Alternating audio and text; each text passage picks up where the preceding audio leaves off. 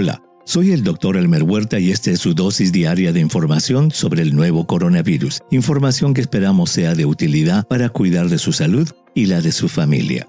Hoy veremos en qué país de las Américas se está realizando la fase 3 de la vacuna de la Universidad de Oxford y cómo se ha suscitado una controversia sobre el modo de evaluar si una vacuna está funcionando. Todo empezó cuando el 11 de enero los científicos chinos pusieron el genoma del nuevo coronavirus en el Internet.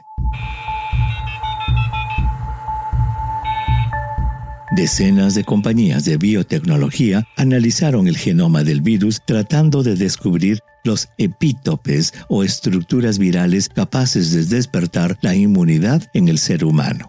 Para eso, se ayudaron mucho de lo aprendido del análisis del genoma del SARS-CoV, el coronavirus causante del SARS.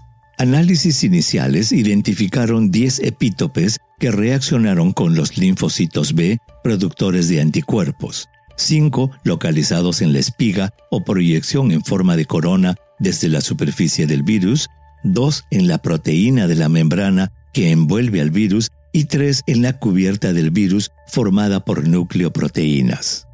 Los estudios encontraron también 2 epítopes que reaccionaron con los linfocitos T o células de la memoria, los cuales estuvieron localizados en la espiga y la nucleoproteína. Una vez identificados esos 12 epítopes o zonas del virus que estimulan las defensas del ser humano, empezó la carrera.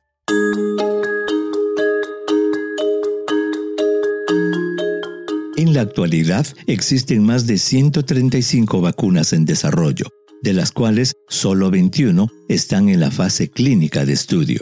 El resto está en las fases iniciales o preclínicas de investigación. La fase preclínica trabaja con animales y no incluye pruebas en seres humanos, mientras que la fase clínica sí usa voluntarios humanos en sus experimentos. La fase clínica tiene 3 etapas. En la fase 1 o de seguridad, los científicos administran la vacuna a un pequeño número de personas para evaluar la seguridad y la dosificación, así como para confirmar que estimula el sistema inmunitario. En la fase 2 o de ampliación, se administra la vacuna a cientos de personas para ver cómo actúa la vacuna en ellos. Estas pruebas demuestran aún más la seguridad y la capacidad de la vacuna para estimular el sistema inmunitario. En la fase 3 o de eficacia, se administra la vacuna a miles de personas para ver cuántos se infectan comparándolos con miles de voluntarios que reciben un placebo. En estas pruebas se determina si la vacuna protege contra el coronavirus. Hasta el momento, son 3 las vacunas que se encuentran en la tercera fase, y una de ellas, la desarrollada por la Universidad de Oxford, comenzó recientemente sus pruebas en voluntarios en Brasil, específicamente en Sao Paulo. Se escogió ese país por la gran cantidad de casos activos que se están presentando allí. Al 24 de junio era el segundo país con más casos y muertes del mundo. Se espera que los resultados de los estudios de fase 3 en Brasil, junto con los que se están haciendo en otros países, servirán para que en algún momento de este año o el próximo, la Universidad de Oxford pueda concluir la utilidad de su vacuna.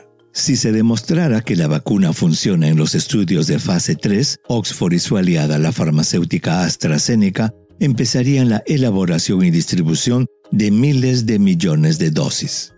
Y ese punto es importante porque en Estados Unidos, algunos investigadores han sugerido que debido a la urgencia de la pandemia y la larga duración de los ensayos de fase 3, se use un atajo para la aprobación de las vacunas, aplicando lo que se conoce como un correlato inmune.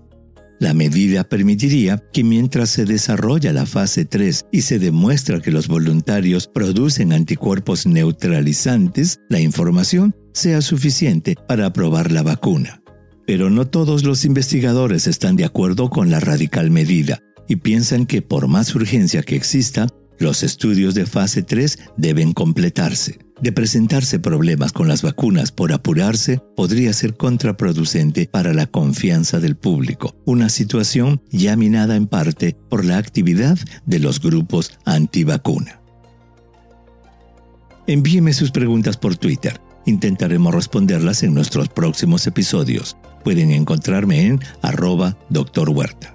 Y si cree que este podcast es útil, ayude a otros a encontrarlo, calificándolo y revisándolo en su aplicación de podcast favorita. Volveremos mañana, así que asegúrese de suscribirse para obtener el último episodio en su cuenta. Y para obtener la información más actualizada, siempre puede dirigirse a cnnespañol.com.